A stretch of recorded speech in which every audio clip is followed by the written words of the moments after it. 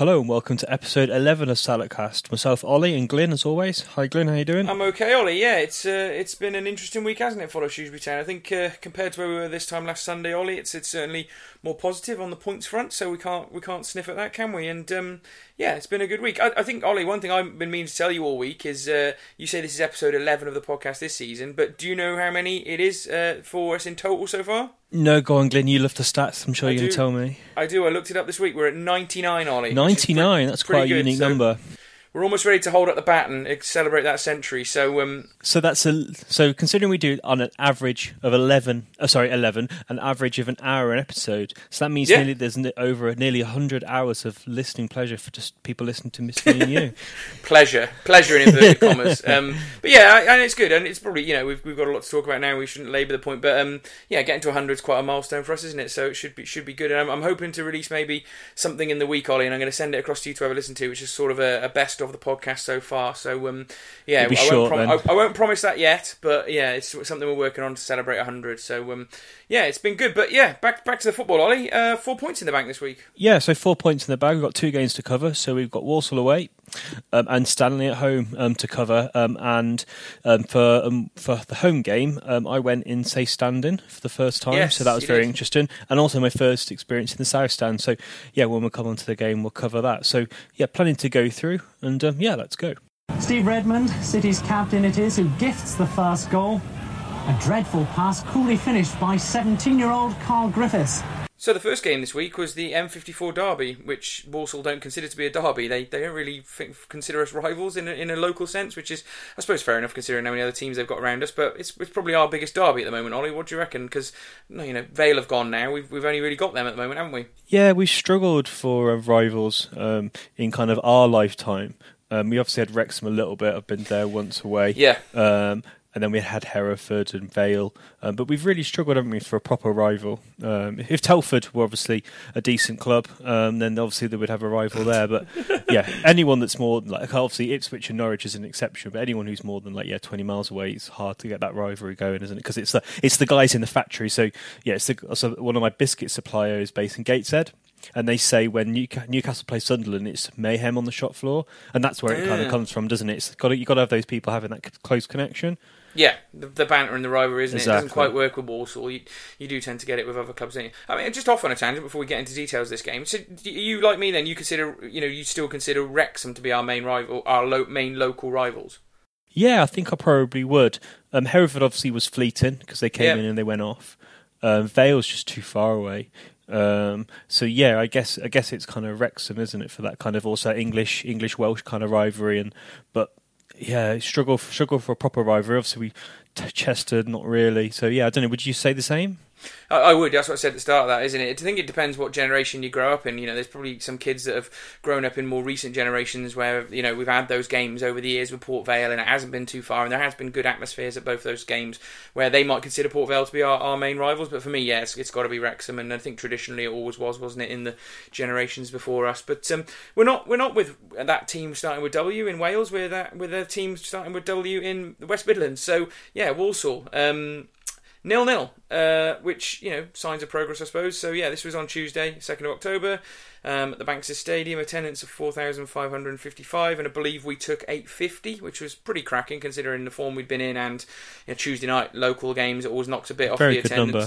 Yeah, I was quite impressed with that, actually. And we even had Brian and Roland sitting with us in the stand, which was quite interesting. We won't talk about the reasons why, because there's all sorts of rumours that fly around on this. But who are we to talk about rumours, Ollie, at the moment? But yeah, I went. You didn't go, did you? Watched it on iFollow, I think? Yeah, I was driving to London very early the next day. So yeah, I got comfy at home, watched it on iFollow. Which worked fine. I was there, and it was absolutely chucking it down for most of the pre-game and first half as well. And then it was one of those depressing moments where I could sort of see the seasons turning in football, because I was in a queue of about, 110 people waiting to get into the stadium, and it was just ratcheting it down and just getting absolutely soaked. And I thought, yep, we're into the winter months now, so here comes the football. But team selection was the most interesting, I think, when we got in there and saw who was playing. So yeah, it was a case of formations, trying to figure out what the heck we were doing, Ollie. So what was your making of it when you saw who was actually playing? How did you think we'd line up? Yeah, for me, we lined up 4-2-3-1. So we had Coleman, Emmanuel, Waterfall, Sadler and Beckles in defence, Grant and Norburn as the two central midfielders, with Gilead on the right, Worley playing as a number 10 and Angle on the left, and Holloway up front. So BBC Shropshire was saying that they were playing 4-4-2. And when I tweeted them, Mark did acknowledge that and said, yeah, he was struggling, I think, because of the angle that they were sitting at. It's really hard to see. And Angle was moving around a little bit. For me, that I put Angle playing on the left wing because he was defending when he was trapped back in. So when he was going forward, it was pretty hard to know where anyone was playing because everyone was running all over the place. And there wasn't a lot of structure, which can be a positive.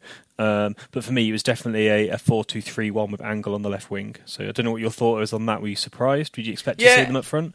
I mean, when I saw the team, it did also scream that they could have been playing 4-4-2 by the personnel that were out, but it was pretty clear from sort of 3 or 4 minutes in that Angle was staying out left and one wasn't, up there with Holloway and Wally was, more central than he's been for a long time, and then it ended up when we sort of saw it develop that he was playing more that number 10 role, which apparently is his favourite position. I saw this week, which is interesting, isn't it? Because I would say way more effective as a winger than he is as a number 10, so we'll have to see how that develops and whether Askey thinks he's going to keep him in there. Obviously didn't play there on Saturday for the next game, so we'll have to see. But I don't know. It needed a change, didn't it, after what we talked about the last games and not getting that win again. So I was quite happy to see him sort of mix it up a little bit, and Wally being in there and seeing how it goes. I wasn't overly happy to see Angle playing out there again because I think it takes him out of the game a little bit, and I think that proved to be the case during this game. But yeah, it was having a go. Do you know what I mean? You couldn't really turn your nose up at it. It was a more attacking formation than I thought we might play, in all honesty. Yeah, no, I think it's interesting playing different formations. Worley playing as that kind of central winger, kind of Bale-esque at Spurs in the latter days was interesting concept. But you got to play real counter-attacking football, and I don't think we're really good enough at pressing to play counter-attacking football. So it's an interesting one. But I think we've been quite quick to kind of criticise Askey at times. I think it's good to try things. Didn't quite work. We got a point away from home, so you could say it did work. But yeah, I don't think we're gonna. I'm not going to begrudge the manager trying something out because if it could have worked really well, and the players that it wasn't an alien concept. So no, I think that was all right to start. I think that's a fair thing to say. When you take the week in a whole, when we just take a stand back about Askey, he wasn't afraid to try 2 different tactics this week, appropriate for whatever game we were in, and he got 4 points out of it. So we were pretty negative about what had been going on over the last few weeks, but when you take that step back and look at it, he probably played his hand quite correctly in terms of formations this week. I still don't think Angle should be out there, and I think the point was proved again on Saturday when he played much better in a forward role. So I think we might have seen the last of that, hopefully. Yeah, you never know. And I think there's definitely something about changing formation for kind of the opposition. You've got to have your own strengths and have your own core identity, but sometimes there's no harm matching up or going for a formation which is going to kind of counteract the opposition. So the game actually started quite well for Shrewsbury. I thought we probably actually were the better team in the first 15 minutes with quite a few decent efforts. I would agree with that. I think first 15 we shaded it. The second half of the second half an hour of the first half, it was definitely mostly Walsall, and then they started to get to grips with us a bit more. But we started off quite well, I thought, and the crowd were really boisterous. I thought. Yeah, you could hear the crowd on I Follow Shropshire Radio very well. It was good to hear the sound of fans. It was fantastic, and I should just say I spent the game standing by Aid Plymouth, who's been on the podcast before. Okay, cool. So I had a good sort of someone to bounce off what was going on, and we started off the game with our negative thoughts about Waterfall because he'd been pretty shocking in the last few games, and we'll come to the performance later on. Him and Sadler were pretty solid in the game, so it does show you, doesn't it, from week to week these things change. But started off, I say there was that Wally effort which forced a good save. I thought the thing we did quite well in the early phases is we pressed the wingers of Walsall quite well, and they were giving the ball away a little bit more than they did for the rest of the game when they started to find more space. So I think that kind of helped us build that platform for that first 15 minutes. But as the game went on, the sort of formations maybe slightly tinkered a little bit from Walsall, and it tended to be that their wingers, who were really effective in the game, found a little bit more space, and we found it more difficult. But we couldn't question how our lads played. They fought really hard in that first 15-minute spell, and going on from there, they had commitment, they had drive. There wasn't anyone turning around to say, they're not playing for the manager. It was a very committed performance, Ollie. Yeah, no, I thought we started well, and yeah, I agree with that. I think it was quite a committed performance throughout. A bit confusing at times. Yep. But yeah, definitely. So we had a few good in that kind of period. We had a few decent efforts, didn't we? So Wally had a good effort and some good low glow save from the keeper. Walsall had a good free kick, and that was a good save by Coleman. Yeah, tipped it over. Yeah, it was a good save, that was. And then there was one where he came. I think it might have been that free kick actually, or it was another shot where he spam-handed it back to. It might be the next chance you've got on the agenda actually, where they had a sort of chance in the 6-yard box, but I think that came from him saving a really hard shot that he went to pound it out, but it just unfortunately fell to one of the Walsall lads, and he made a big miss, to be fair. And I think it was Ginelli. He missed quite a few chances. Yeah, Ginelli missed Ginelli had that chance where it was blocked, and then there was a random kind of diving dive from Beckles, which was really random, and then the ball kind of didn't go in. So there's a few quite close moments like that. But definitely there was quite a bit of action. I'd say our efforts were generally from outside the box, yes, and their efforts were inside the both with some good saves by the keepers. And I'd say probably the keepers probably dominated these games actually. Both goalkeepers had quite a big part to play in the end score. Yeah, particularly their goalkeeper, who played really well. To be fair, he kept them in it. Our best chances, really, he did well to save them, and Coleman probably had a little bit more to do, I'd suggest. But Walsall, when you take a look at the game overall, will curse their finishing, to be honest with you, because deep down, as the game went on, they probably should have won it, in all honesty. But I mean, there were chances. I say Norman he's just mentioned it. Norman had that long shot, and then it was quite a few bits and pieces in the game. Nothing that ever screamed to me that it was a clear-cut chance we should have scored from. But we were down the other end, so Shrewsbury were attacking the end away from us in the first half. So pretty difficult to tell. And I've only watched the YouTube highlights back, but. In general, as I say, that was how the first half really went, in my view. We played well 15 minutes, and then we kind of got found out a little bit, and Walsall started to dominate. And to be honest with you, when we got in 0-0 at half-time, I was actually thinking, we've done okay there. We could have gone in 1-0 down at half-time if they'd have been better at finishing. Yeah, it was interesting on the views on Twitter and stuff, that I think the Town fans, obviously the shots from the other end of the pitch in the first half, I thought I got a bit of criticism for being a bit negative, but I guess maybe I just had a better view, and the shots that we had were all from long range. It's obviously quite a low, you're quite often quite low at Walsall as well, so it's quite hard to see how good the efforts really were.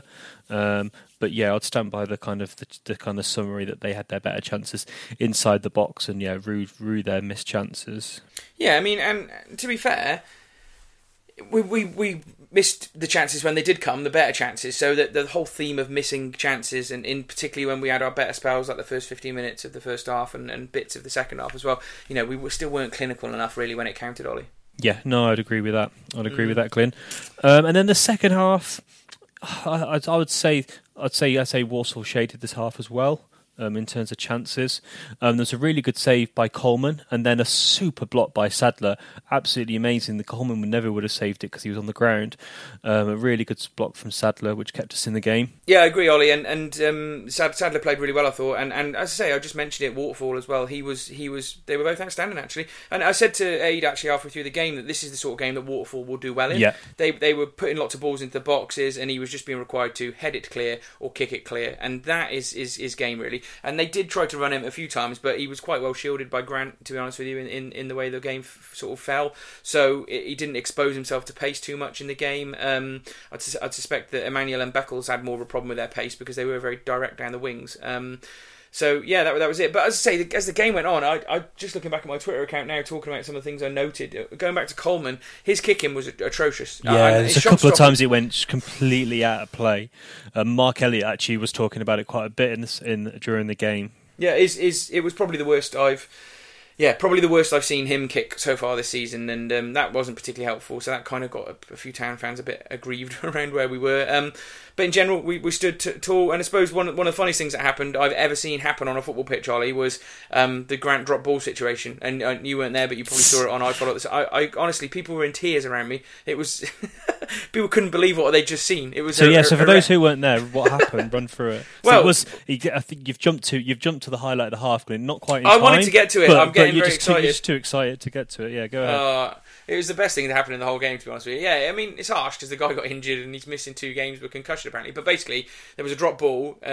Grant went up to sort of smash it over to the keeper, but he sort of wanted to, sort of shape it round. And as he looks to shape it round, it just from probably 7-8 yards. It just catches I think it was Osborne, the central midfielder for Walsall, right in the face, and he falls like he should have been shot by a sniper. I believe he got knocked out, and they were on straight away, and it was a real long delay because of that, about 5 minutes, and eventually went off on a stretcher. And I'm not having the Walsall fans saying he did that on purpose, because I don't think there's a shoot-down player we've ever had that's been that accurate, to be honest with you, with their shooting. So it was a bit unfortunate, and yeah, you hope he's not got any long-term damage from it. It sounds like he just got concussion, but it was just so... I've never seen anything like that happen ever with a drop ball. It was so comical.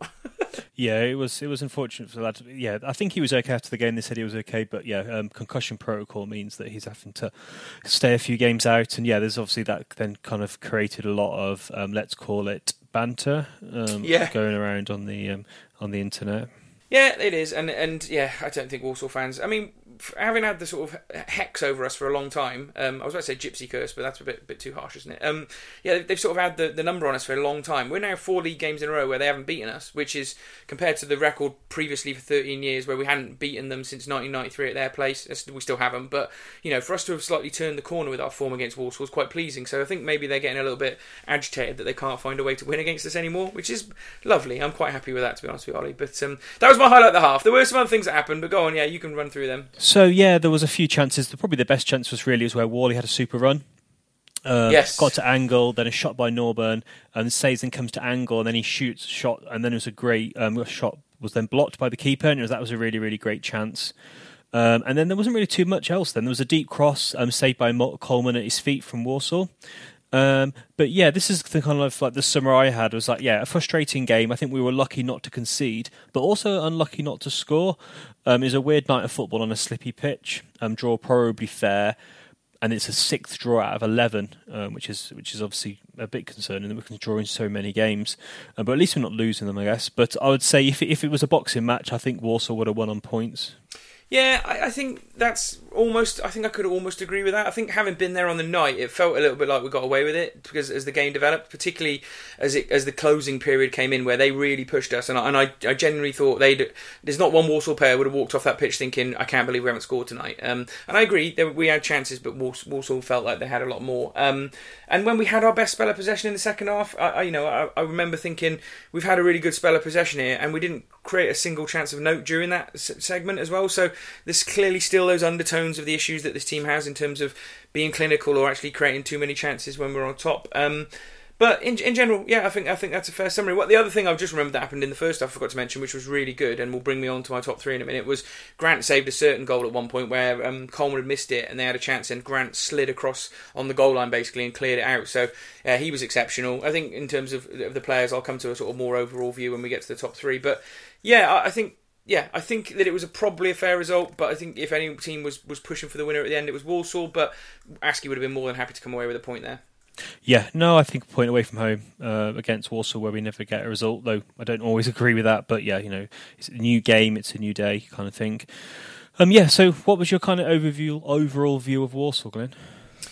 They looked good and pacey, and I can see why they've started the season well, but I suspect they've got a similar sort of team to us, to be honest with you, because they look ropey-ish at times with their centre-back pairings. So, you maybe consider that that's probably one of our weaknesses. But I certainly think that the 3 attacking players they had were definitely above what we've got at the moment. That might be a little bit harsh, but they gave man of the match, and we always talk about what Walsall looked at and then who I thought their best player was. They gave their man of the match to Josh Giannelli. I was obviously ex-Shrewsbury Town, so I think there was a little bit of a bit of a message there by them giving him the man of the match. But no way was he Walsall's best player. Number 10 for Walsall, I think his name's Ishmael. Yeah, Ishmael, he was absolute class, he was.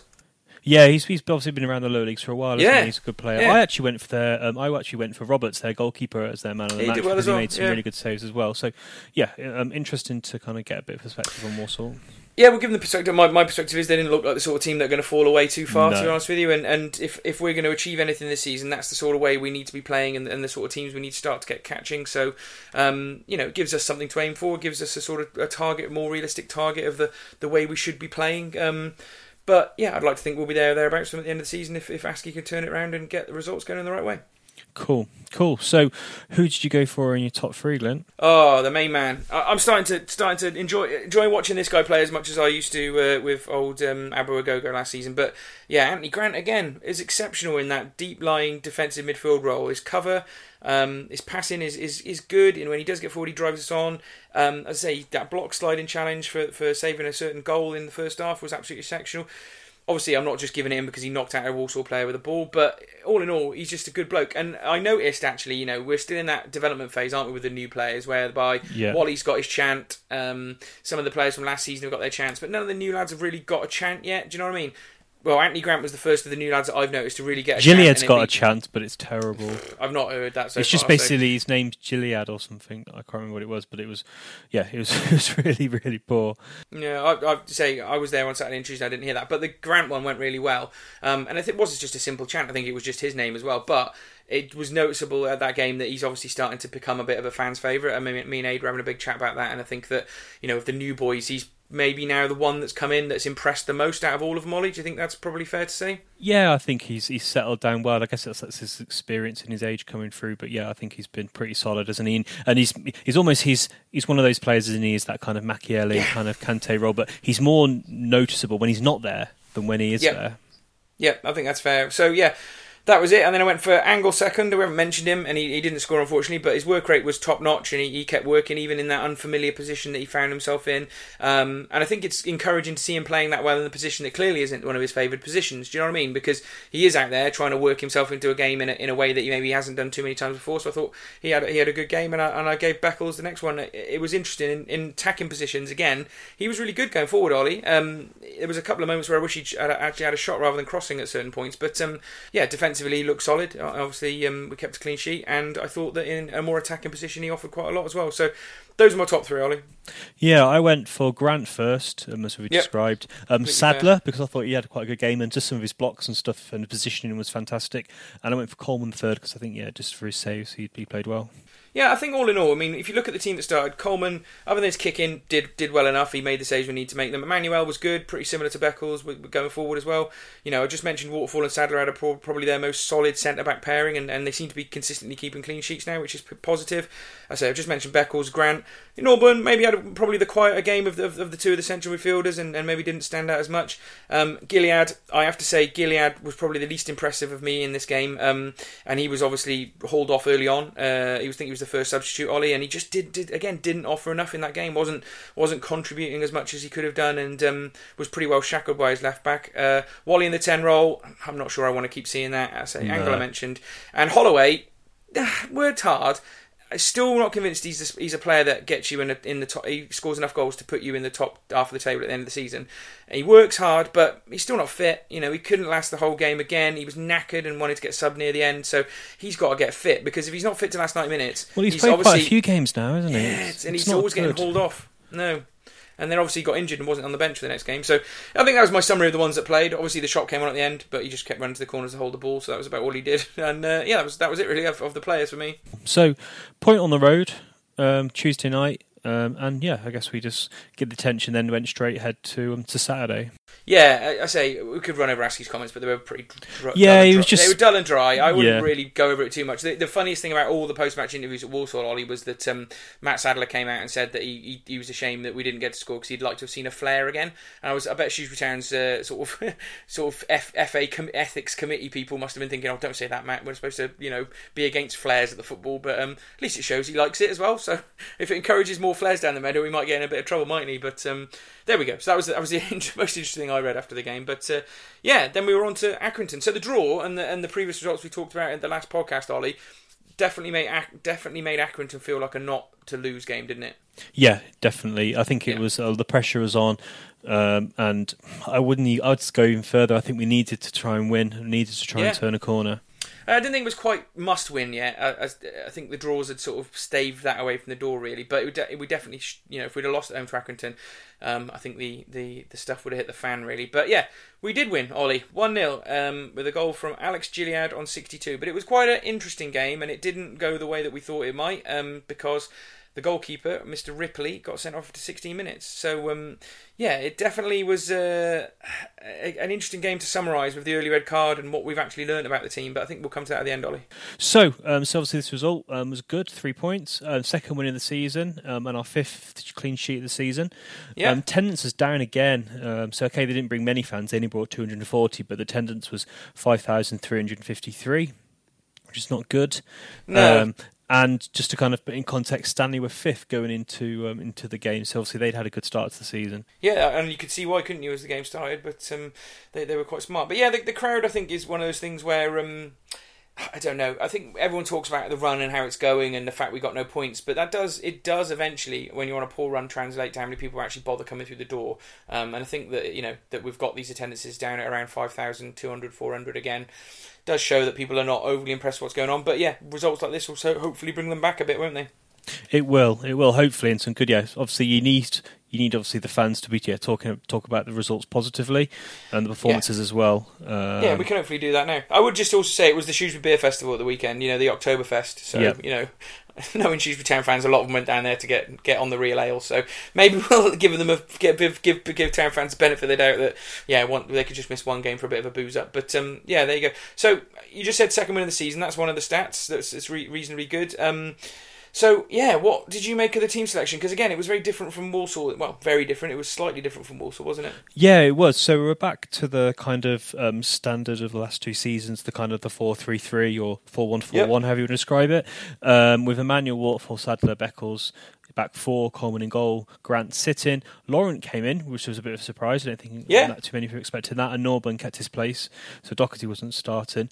Worley back on the right wing, Gilliard back on the left wing, and the main man, Angle up front. Yeah, I think it was probably what I expected, to be honest with you, to go back to that at home against a good team, because it's a bit more solid, isn't it, with the 3 in there, and Grant's been doing very well there, so he's not going to get dropped. I think it was a choice of whether he brought back in Doherty or Laurent, and Laurent obviously had a good week, hasn't he? I believe that he did quite well in we should mention between these 2 games, we had a reserve game, didn't we, at the Meadow, a cup game of some kind. I think it was the Northern Floodlit Reserve Cup thing, or whatever the hell it is, but apparently Laurent played in that and had a good game, so maybe done enough in that game to sort of, make the manager have a look, and he was worth his start, wasn't he?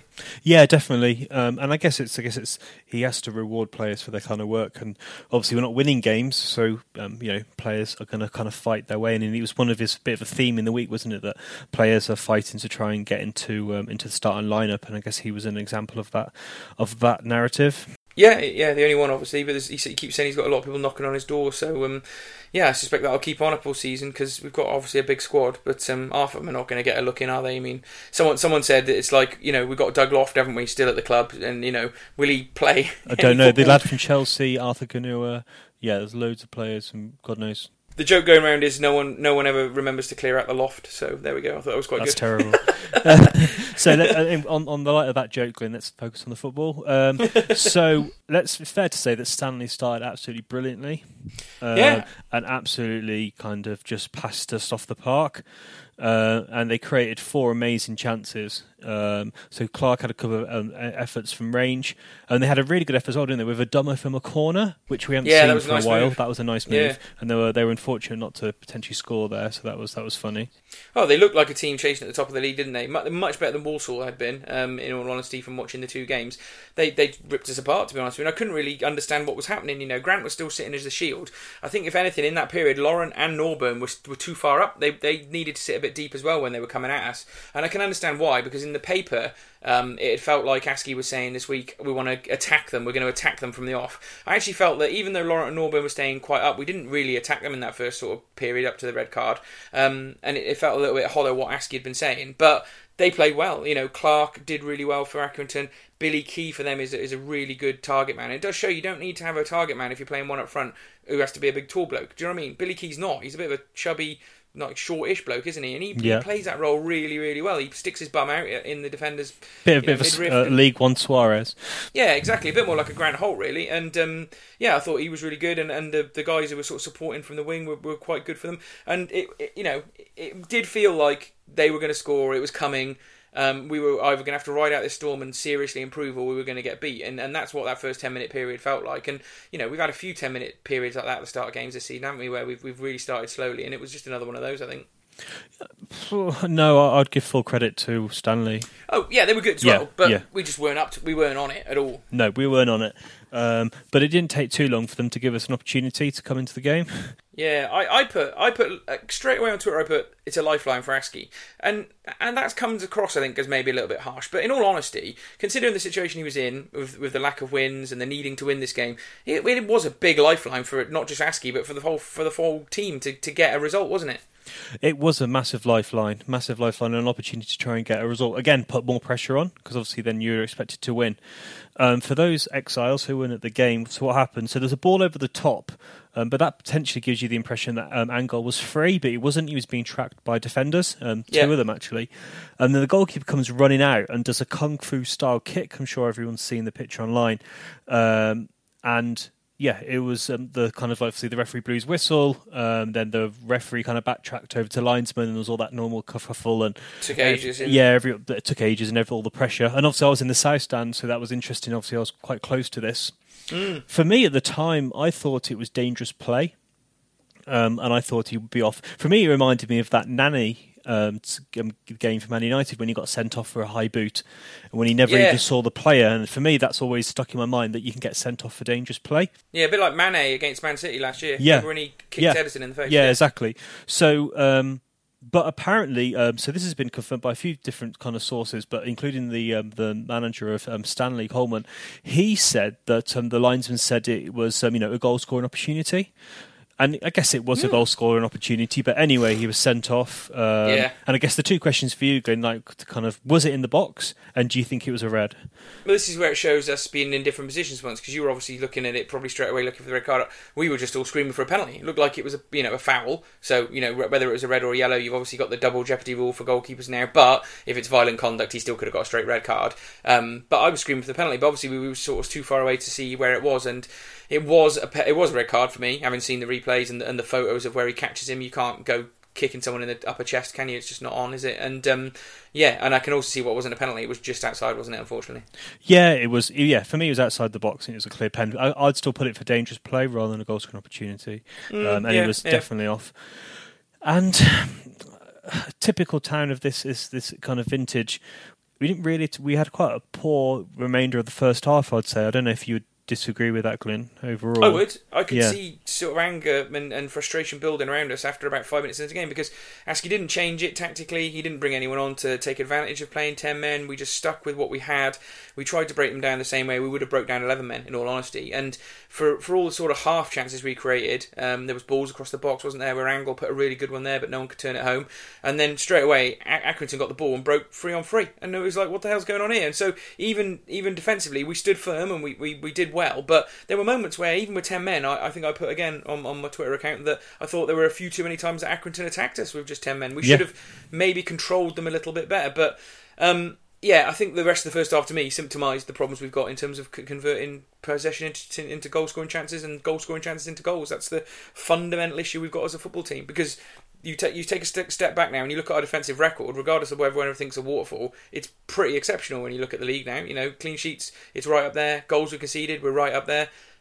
Just goal scoring, it's just not good. So that's why the whole thing, really. Yeah, I was quite keen to kind of note that there was many clean sheets. We've had this season, so as the games go on, obviously we've had another 2 games without conceding a goal. So 2 clean sheets in a row, and scoring goals is frustrating. And to kind of a good way of maybe summarising the first half, there was a lot of discussion, as there normally is on Twitter, and everyone was saying the same thing. Everyone was kind of tweeting at the same time, their view of what they would do, and everyone was saying the same thing, that the middle was congested, Worley and Gilliard were kind of fluid and just be in the box.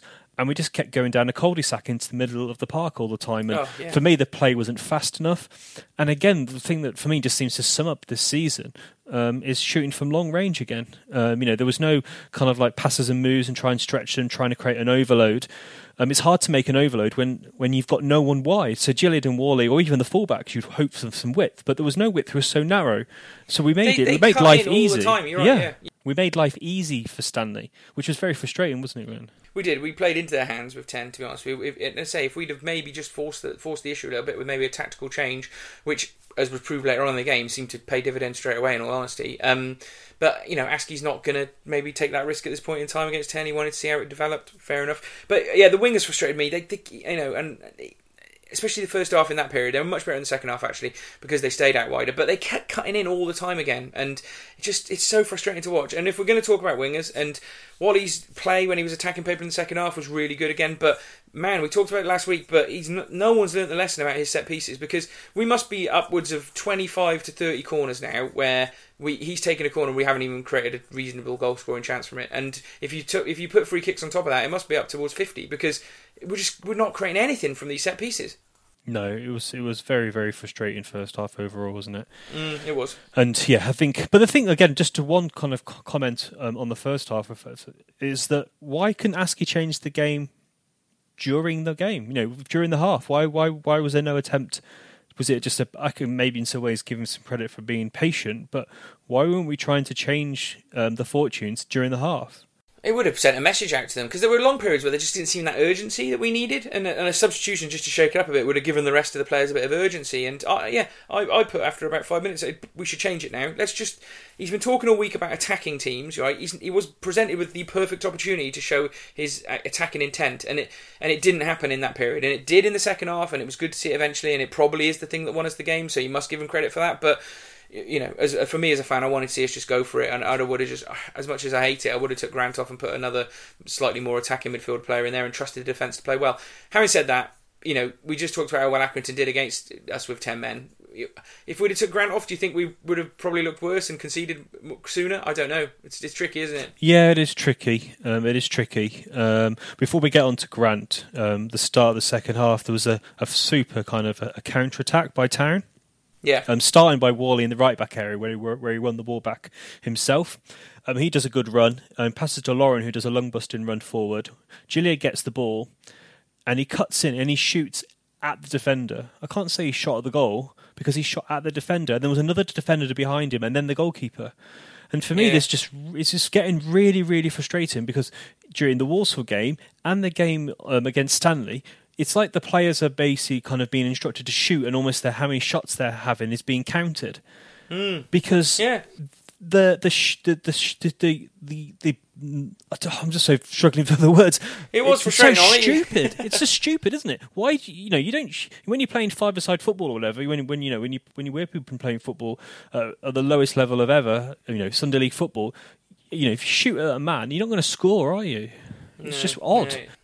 It is frustrating, isn't it? To be fair, and I think they, someone, I think I saw we often mention him on the podcast, Andy Davis, who used to play professional football, but I remember reading him at half time saying, shooting practice. This team definitely needs shooting practice, and it not just about let's knock a ball to you 25 yards out and you shoot at a goalkeeper, but we need to, and they must do this in training, but set up with like a defensive unit that you've got to try and shoot between and find that gap, or get yourself in a position where you are setting someone else up to shoot in a good position. It is harsh to say, but even against 10 men, we're just not clinical enough, and we certainly weren't producing the goods. So it was interesting when it got to half time, Ollie. It was muted applause. That's the best I could say about it. There weren't any boos, to be fair. No, I didn't hear anyone boo around me, but it was definitely it wasn't boos. It was a bit of kind of boredom almost. This still ain't good enough at the moment in time. But it did also feel, Ollie, and everyone saying to me, "Oh God, it's 0-0. It might stay 0." I was like, "Nah, we win this." I think eventually I thought we'd find a way through, and we did anyway. But it was interesting. Another one that sort of point about the first half really that frustrated me was defending their corners. So when they did break, there was an amazing run by Jordan Clark in the first half. Where he sort of went from halfway line and sort of got up one against Sadler, and Sadler did really well actually just to force him wide and force Clark to, I think, sort of deflect it wide for a corner. But I think they had 3 or 4 corners in the first half, and for all of them against 10 men, we put all 11 men in the box. We didn't leave one on the halfway line. We didn't leave one halfway between the box and the halfway line.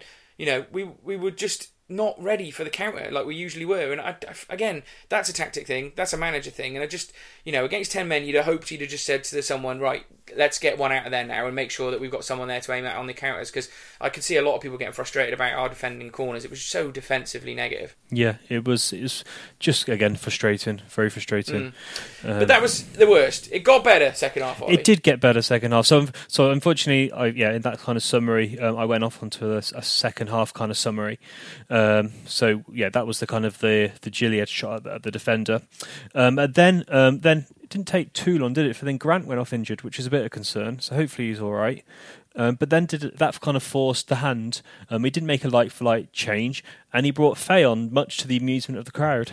Yeah, it was ironic applause, wasn't it? Which I can't imagine he was overly pleased to hear. But, fans over my side in Block 19, I don't know about where you had been chanting for Faye for about I 4 or 5 minutes. That. I didn't hear there that. was long extended chants from Block 19 calling for Faye, so I think that added to the sense of the ironic applause where we were, sort of thing. But yeah, it was interesting because people wanted to see him for a while, and he came on and sort of got busy and got involved, didn't he? And couldn't say he looked any worse than Gilead has in most of these games recently. But I thought it was good to see him get a game finally. Yeah, no, it was good to see him come on, and yeah, there's a lot of debate, and sometimes I can't help myself but get involved. We didn't play 4-4-2. I mean, he was playing in that ton of 10 kind of free role, wasn't he? He was playing behind Angle in the space, kind of moving left, right, and all over the place. But it was good to see. And is that, we talked about Bristol Rovers where we wanted to come in and do this.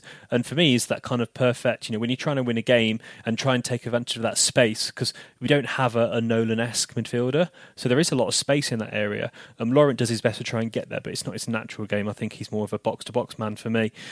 He did well, and yeah, he just kind of unsettled them a bit, doesn't he, in that area? Yeah, he keeps them occupied. That's for sure. To be honest with you, and I say he was good across the whole game, but he certainly stood out much more than a few of the other players in the second half, particularly. And it was good to see, to be honest with you, because he's been waiting for his chance, and he definitely took it with both hands. But I need to talk about the two best things that happened in the second half. Well, start of the second half. One was obviously Anthony Grant went off. You just talked about it. But before he did you see what boots he was playing in? No, I didn't. I heard something about. What was he wearing? So then? We've been very positive about his black and white Preds, haven't we? And he came out after half time and they weren't on, and he was wearing the most garish pair of pink boots I've ever seen. I was like, "What's?" And I think that's what I didn't caused notice. his injury. I wasn't checking his boots out. Yeah, you got to keep on top of these things. And he obviously got injured, didn't he, and went off. I think he's like Samson. You take his Preds off him, and he's like more susceptible to injury. So there we go. We've got to hope he keeps wearing his black and white Preds. That was very good. And also, about 10, 15 minutes into the half, did you see Waterfall trundle forward and have a shot from 30 yards? That was brilliant. Yeah, another 30-yarder. Yeah, but it was Waterfall, so it was not connected with it the best, was it, in all honesty? No. But so we just talked then about the changes, and obviously we changed the role, didn't we? So we went, you put here, it was 4-4-1-1. You think that was a fair description of it? Yeah, that's how I'd describe it. Or you could say it was a 4-2-3-1. But yeah, I'd say the wingers were still tracking back when required. So yeah, I'd kind of go for that kind of number. I think that's what changed the game for us personally, is that going to that tactic forced the two wingers to stay much wider, didn't it? They stayed out there the whole time instead of cutting in, and it just opened up the space for us. It opened up a lot more crosses to be doing things well. Then it just changed the dynamic of that situation. It didn't feel like we were going to break them down the way we were playing, but suddenly from this formation change, I think, give Ashley credit, that definitely changed the dynamic of the game. You give him credit, Glenn. A 10-year-old playing Football Manager would have told you the same thing. And he should have done that earlier on. But yes, it did make a big change to the way the game was going, and it did make a positive impact in the way that we were playing and gave us much more space, which actually led to the kind of play up to the goal. And because Worley was out wide, good tackle by Angle. Worley's out wide, gets the ball from Laurent. The ball then goes out for a throw-in as he tried to cross it. Emmanuel did a quick throw. So good to see they were all on it. Throw to Worley. He crosses from deep, which is interesting because Worley runs backwards to get the throw, which I thought was interesting because obviously then he wants to run at the opposition. He crosses the ball and Gilead comes running in, free header, and scores. And the ball's in the back of the net, and a good goal, a good work, and obviously a good well worked goal by Town. Yeah, and a good chance to see Gilead get off the mark after a couple of, I would say, ineffective performances. So it's nice to see him contributing something, whether it be an assist or a goal to the team. So that's really helpful. Obviously, Wally's got another assist, and it was a cracking cross, to be fair. And he, when he was out wide, he put in 3 or 4 good crosses in the second half that were like horrible for defenders and to defend against. One of them flashed across the box later on, and he's so much better when he's doing that part of the game. I know everyone likes him cutting in and scoring his worldies, but just do the consistent back to basics job that we need to get us out of the hole we're in, and we can go back to the flashy stuff after that. So yeah, and that was it. It was 1-0, and it definitely felt like a massive pressure relief around the stadium where I was. So yeah, we controlled the game, but we weren't particularly exciting, or we didn't really rip them apart, which is a little bit frustrating. And yeah, I guess there was a few other chances, but I had a bit of a debate with Lewis Cox on this. I don't think there was too many clear-cut chances. a few decent efforts, but I'd say there were kind of half-hearted chances. Yeah, I agree. We controlled the game. I don't doubt that. We had a lot of passes. We had most of the possession. We were sort of, on the halfway line, playing our sort of passes between the edge of their box and the halfway line all the time without, getting it in there as much as we possibly could have done. And I never felt like that we were going to concede easily, but you did have it at the back of your mind that Accrington could break on us. And to be fair to John Coleman and Accrington, they did keep at it, didn't they? They didn't feel like the game had gone even at 1-0 down. They must have smelt that there was a chance to get something out of this game, the way we've, coughed up points at the end of games, and they had a couple of chances late on, but nothing too serious. But yeah, I think one of the best chances I remember was Faye had a snapshot from about 10 yards out and blazed it over the bar. That was unlucky, and I think if it had gone 2-0, the floodgates might have opened and we might have got a few more, but control without, again, the total penetration that we probably needed. Yeah, no, I totally agree with that. There's a few other chances. I'd say probably the best chance of the remaining of this half was Beckles. Your man Beckles got in the box, didn't he? Yeah, he did well going forward again, didn't he? I thought, in terms of the game, especially as to be fair to the wingbacks, they acted like wingbacks, didn't they? When they went down to 10 men in the second half, they really got forward a lot, and again, combining with the wingers, having sort of Emmanuel and Beckles getting up and doing overlaps and stuff, again, it just opened up more of the game, and we just didn't do enough of that in the first half, and we can be positive about the second half, because we did, but they really didn't figure that out quick enough in the first half. And he got in there, and did pretty good, didn't he? But I wish he'd done that at Walsall, because I think if he'd have done the same thing at Walsall, he might have scored. Yeah, definitely. Next, Glyn, I'm going to go to a Wardy classic. He had a shot with his left foot, so let's just have a little bit of silence for that. Oh dear. R.I.P. Yeah. You had a moan about this last week, didn't you, Ollie? And he obviously doesn't listen to you. No, he doesn't listen to me, which is probably a good thing. But yeah, he was never going to score on his left foot. And again, it's just for me, in both these Walsall and Stanley games, we keep talking about long-range efforts all the time. Yeah, and we're not scoring them. It is a theme that you've picked up on, Ollie, that is very true, actually. And I think that it'd be nice if we got those detailed stats that Opta do about where we take shots from on average and stuff. Because I'd probably consider it probably be about 20 yards at the moment, to be honest with you. So yeah, it'll be interesting to see how that goes as the season develops. Whether that is a specific tactic, but yeah, I don't know. I suppose that was it, really. Yeah. We've kind of mentioned, haven't we? We've talked about the fact that we controlled it. We got the goal. It was a pressure relief. There was big cheers at the end, actually, some big, good fist pumping. But it still wasn't the classic performance. And, let's put it in. I've got two minds on this game. One, we got the win. You give credit for Askey. He had to find a way to win, and he found it, right? But there were circumstances involved against 10 men which make it, an easier task to... It puts an asterisk next to the result, doesn't it? It does. And so for me, 4 points this week, we can only look at that in a complete positive. We're moving on now. We're up to, much further up the table than we were. Hopefully that's got the lads' confidence up, Ollie. That's another important thing that I'd like to see. And I think it's a platform to build on, isn't it? And the challenge for Askey again is to take it much like the Southend win and show that he can then build on that platform. And he's got a tricky run coming up to build on. But we did say last week that it was important to get something at Walsall or Accrington because these next 3 games are difficult. And 4 points is probably a good turnaround from there. He's got to just avoid going 0 from 9 now in the next 3 games, and if he does that, I think we'll be fine, going forward in the short term anyway. Yeah, definitely. I'd say it was a good result, but not a good performance. And just for me, it's going to take Askey, and I'm sure he'd admit this himself, he needs to win a few games before kind of, the confidence kind of returns. Hopefully this result can give the players some confidence. Obviously, we did score, we had a clean sheet, so some positives there. But I think it's interesting, obviously, so this is our view, Glyn, but to kind of give a bit of maybe we jump to 3-word match report here, because... Yeah, go on, yeah. I did find it quite... So, I'll do the match, I'll do them first, then I'll do the summary. So Natalie Bailey said, against 10 men, ? So, yeah, obviously she wasn't overly enthralled with the performance. Charlie Wilkinson said, decent win-ish. Dale Skitt said relieved but frustrating. Carl said we needed that. And Sam Roberts, we just won. So for me, there's obviously some positive fans out there. I'd have to say, though, the overwhelming comments were either sarcastic or frustrated or not overly enthralled with what they'd seen. And I think that's a fair summary. We got the points. We didn't overly impress, but I think it's something to build on. And if Askey manages to build on this, then we'll look back at this game as a positive. It could be this game could be a bit of an island if we go back to not winning again. Yeah, he's been looking for a turning point, hasn't he? So you're right. It's either the turning point for things to improve now, and for us to actually look at this season with a bit more jubilation and positivity, or you're right. It's just another blip in what might be a generally poor season. But we've got all that to come, haven't we? But we complained at the start of the season about playing really well and not getting results and not getting over the line. In this game, you were right. There was an asterisk, but we didn't play all that well in some periods of the game, and we got the points. So we can't really be too problematic about that, can we? Because we've been saying for weeks, results. 4 points, 1 draw, 1 win. That's some results, isn't it? So I think it's just happy for us to take that viewpoint this week and take a step back from there. And I'm sure the analysis of where we're going the rest of the season will be defined by maybe the next 3 or 4 games again. And I think that's probably about as far as I want to go on the overall view at the moment. But yeah, there we go.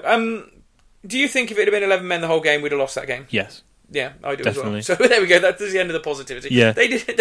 I just think that we would have struggled to get to grips with it. And I think Askey, the only thing he could have done to not help us again would have been to make some tactical change or something early on. But yeah, there we go. I think most people would probably agree with that. Because they did look good, and we'll just talk about them. I thought they were pretty good in that first 10 minutes, and even with 10, they tried really hard, and they had the thing I said about it was they looked like they had that Paul Hurst type work ethic that we had last year. Do you know what I mean? Where they all worked for each other, they knew their roles, they were a very settled team, and even with 10, they all knew those roles and they didn't really step out of them. And I think they'll probably think they would consider themselves unlucky to lose. And I saw John Coleman's comments afterwards.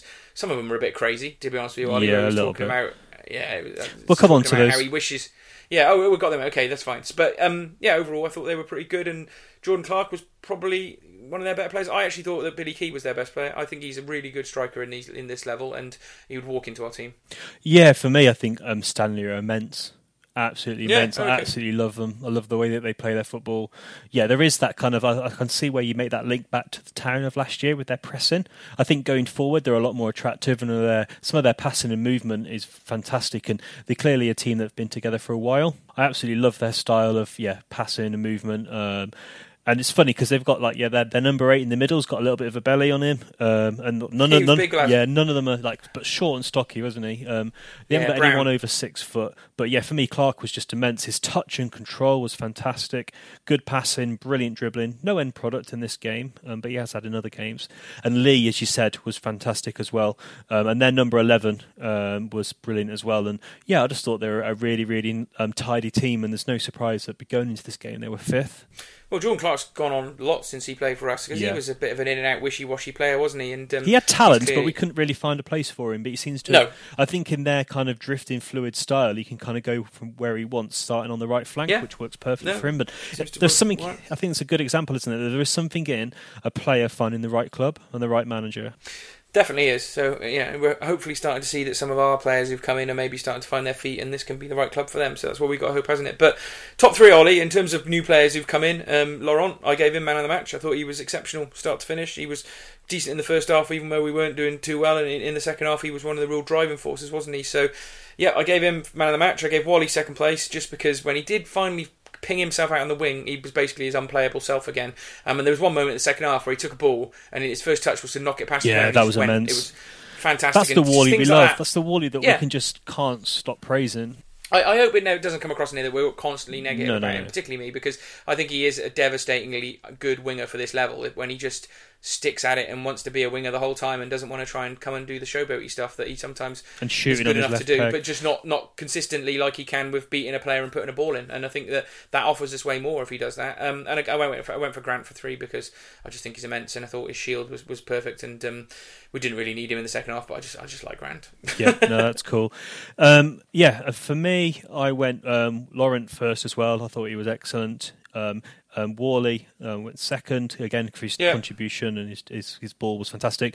And in the kind of the honour of the Sovereign Club, who seemed to just go for whoever scored a goal as man of the match, I went for Gilliard third because he did score.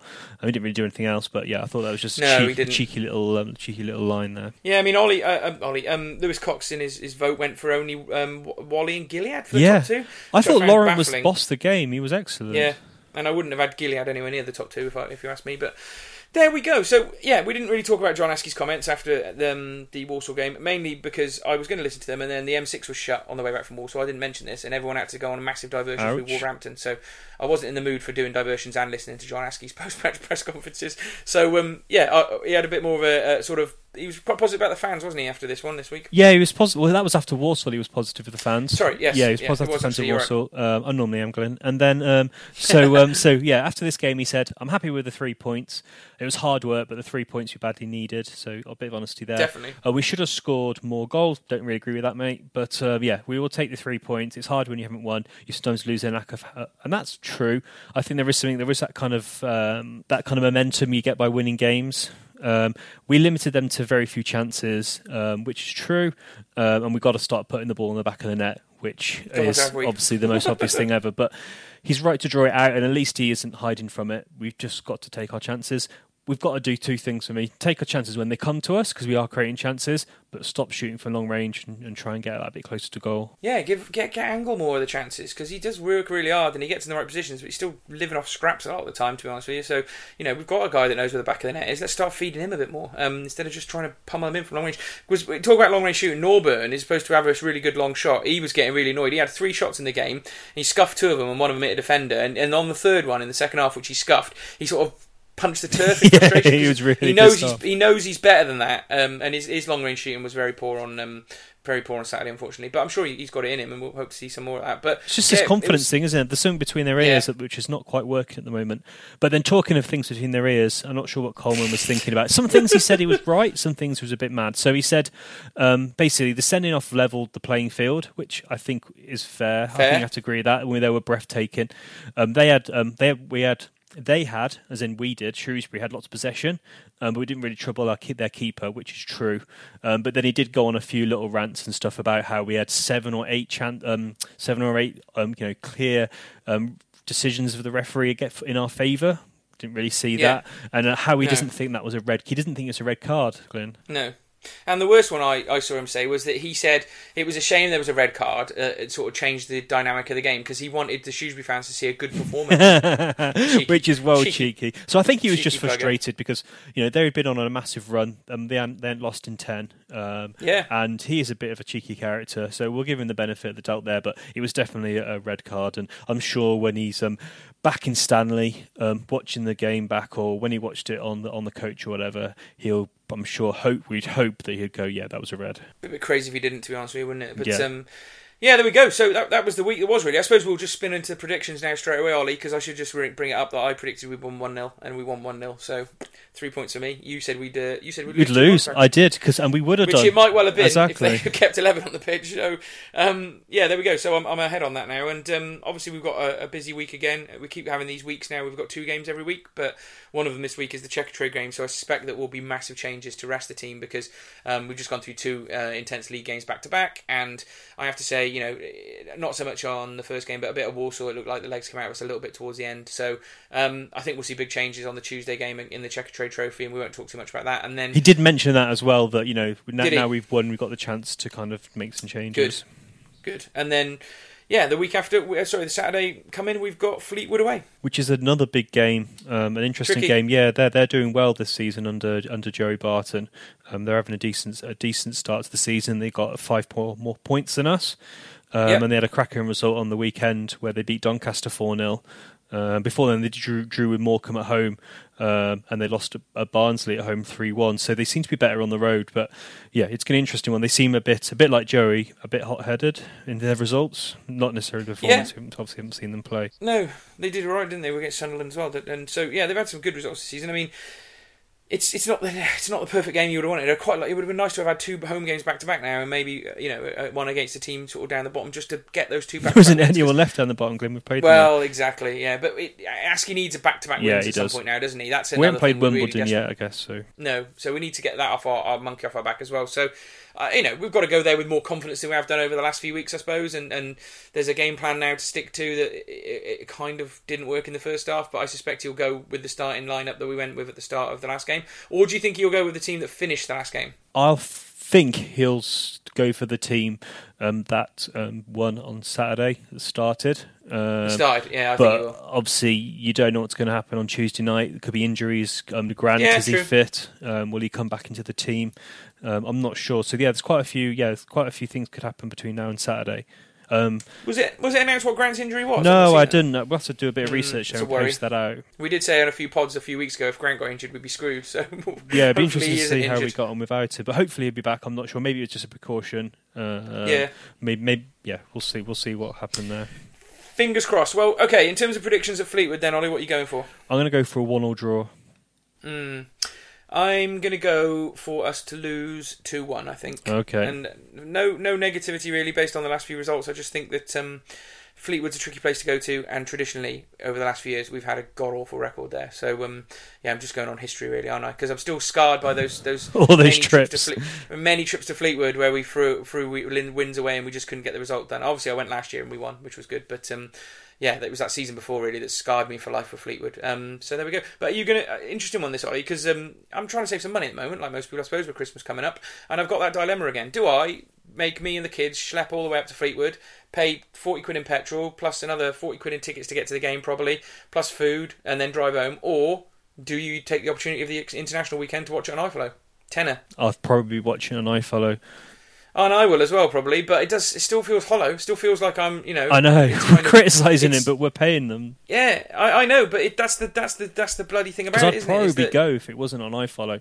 For me, and it's yeah. it's going to be fascinating when the next AGM is, because the EFL seem to be running amok here, because we skipped over the news because there isn't really any. But I guess the one thing to mention is that I love the Accrington Stanley chairman. Following him on Twitter is fantastic, because he's furious that the way it works at the moment, the way that the away crowd money is in places shared. No, I thought that he was talking about the iFollow is money. He? Oh, maybe he's done. So we'll have to. Yeah, you might have got the wrong end of the stick there. I think it's just the iFollow money. So say we don't go to Fleetwood. So if we'd have bought a ticket to go to Fleetwood on Saturday, I get the you percentage of that money would have gone to town, maybe like 10% of that to cover costs, unfortunately. And the rest of the money would have gone to Fleetwood for us being away fans there. But if you have 500 people decide not to go to an away game and watch it on iFollow, 80% of that money stays with your club. So if you watch iFollow, 80% of that money will go to the town, and 20% of that money goes to iFollow, which is basically the EFL. So essentially what the chairman's saying is, if iFollow started to take off and people started missing more away games, then the home clubs, the smaller home clubs who would have had their bigger away attendances chirped off a little bit, essentially are not getting the away gates that they were getting before. And for clubs like Accrington, possibly not us so much because of the way we run ourselves, but Accrington's, Wimbledon's, the smaller clubs, it might seriously affect them. Especially teams like Sunderland, it's a long way to go to Gillingham away or something like that. Well, it's people like Plymouth and Southend and the teams that are just out in the arse end of nowhere that are going to probably see the biggest fall off. And I don't know if we'll ever see any sort of numbers or anything for it to find out how many people are actually doing this. But I was going to say, for me, it makes financial sense with Christmas coming up and 2 kids and stuff to save for. But I still feel a bit hollow about the whole thing. So it's very odd, to be honest with you. And the most interesting thing I read this week is that at the end of last year, there were only 4 people working for iFollow, the actual company of it. So the whole operation in terms of streaming it, organising it, doing all of this, responding to the issues that you had with the streaming, there's only 4 to 5 staff there, covering all of that. So it just shows you it's such a Plus, small they outsource the customer service to India. Well, there you go then. So that didn't cost them anything. So they're obviously creaming so much money off the top of iFollow, the EFL, that it's no wonder they're pushing on it, because it must be a massive moneymaker for them. So, but it's something that has been voted on. Yeah, something that's been voted on. But also, I guess this is a great bit of humility for me, because it showed that I'm not always right. You did say halfway through that you were. Exactly. So yeah, there you go. I've copped you one.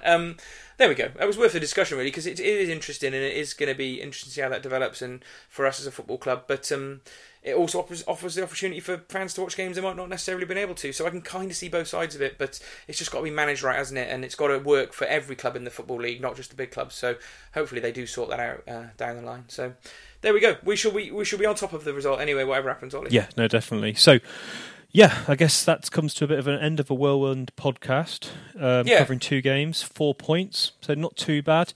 I think any kind of judgment on Askey's been kicked into the long grass, but we'll see what happens. Obviously, we've got Big Mickey Mellon coming back Tuesday night. And obviously a big game on Saturday, so it'll be interesting to see where we are going when we come back. It'll be interesting when we come back. And I believe that someone was spotted leaving the South Stand on Saturday, Ollie, with a cabbage ready to throw at John Askey, much like Steve Bruce. Yeah, I saw someone talk about that, which is not Shrewsbury, and I don't. Yeah, that's not. I wouldn't really condone that kind of behaviour. No, nor would I. And I was just saying, for now, I think because we got 4 points this week, let's leave the vegetables at home for a week or so. But just save them in case we go 3 games without a win now. Yeah, no, definitely. Right. I would just one thing to say, Glenn. I was chatting to a lad at the game on Saturday. So I was in the South Stand, in South Standing, and I have to say it was excellent. So I really enjoyed it. It was interesting being in the South Stand because I've never been there before. It's funny because it's obviously a different kind of setup to the West Stand, and there's so much space underneath the concourse. It's brilliant. It's really nice under there. I was always a bit sceptical. I don't like watching the game behind the goal, but from South Standing, you're at a really good angle. Okay. So I was really fortunate to get the chance to go to South Standing. So I, in the crowdfunding, I put down to go to the opening event, but unfortunately I was on my honeymoon. So Roger from the Supporters Parliament was kind enough to show me around. She took me and my brother around to see kind of where we'd done my crowdfunding, and told us some of the story about it, and we went alongside it, and it was absolutely amazing. It was really good to see. The banners look amazing, and the whole thing looks really professional. And the atmosphere there was brilliant as well. The town fans in South Standing made a lot of noise all game, so credit to them. It was interesting watching it from the South Stand. I've never been there before, and I'd recommend anyone to go into South Standing. It was really, really good. Are you going to try it, Glenn? Good. Yeah, me and the lads who I sit with have decided that the first FA Cup game we're going to go over there, or if we get a chance to do it, we might even move later in the season if the FA Cup game doesn't fall right. So we're going to definitely go and try it out. But you're like everybody else. Everyone I've heard that goes there and has enjoyed it and thinks it's a cracking atmosphere and has got nothing but positive to say about it. So it's just it's finally nice. We did all these specials, the Salopcast specials, looking at the Safe Standing and what it's going to be like, and for you to go there and have such a positive experience, kind of vindicates everything that everyone works so hard for, doesn't it? Yeah, no, definitely, and it's cracking job, and it's just really something to really proud of, isn't it? So I put it on my own Facebook account, and I had loads of people, my friends who are like Villa fans and all sorts of fans, to kind of show it off, and it was brilliant, and also I stood next to. That's obviously a slip. I stood next to a guy called John who lives in Shrewsbury, and he's a Wolverhamptons fan, but he lives in Shrewsbury. His missus is in Shrewsbury, and he's moved over here, and he's been over. So the last game he went to see was Charlton in the playoffs at home. Yeah. So he's obviously a good omen. So John has to come again because obviously he's our lucky mascot. Get him back. We'll get him back for the next game, Molly. We come to, and we'll continue this winning run that's about to start. But I suppose there we go. It's been a long one, but thanks for everyone for sticking with it and giving it a listen this week. It's been nice to be a bit more positive and looking forward with some positivity whilst we're sort of recognising that we're not the finished article yet. So everyone enjoy a good week, and we'll catch you next Sunday. Cheers, guys.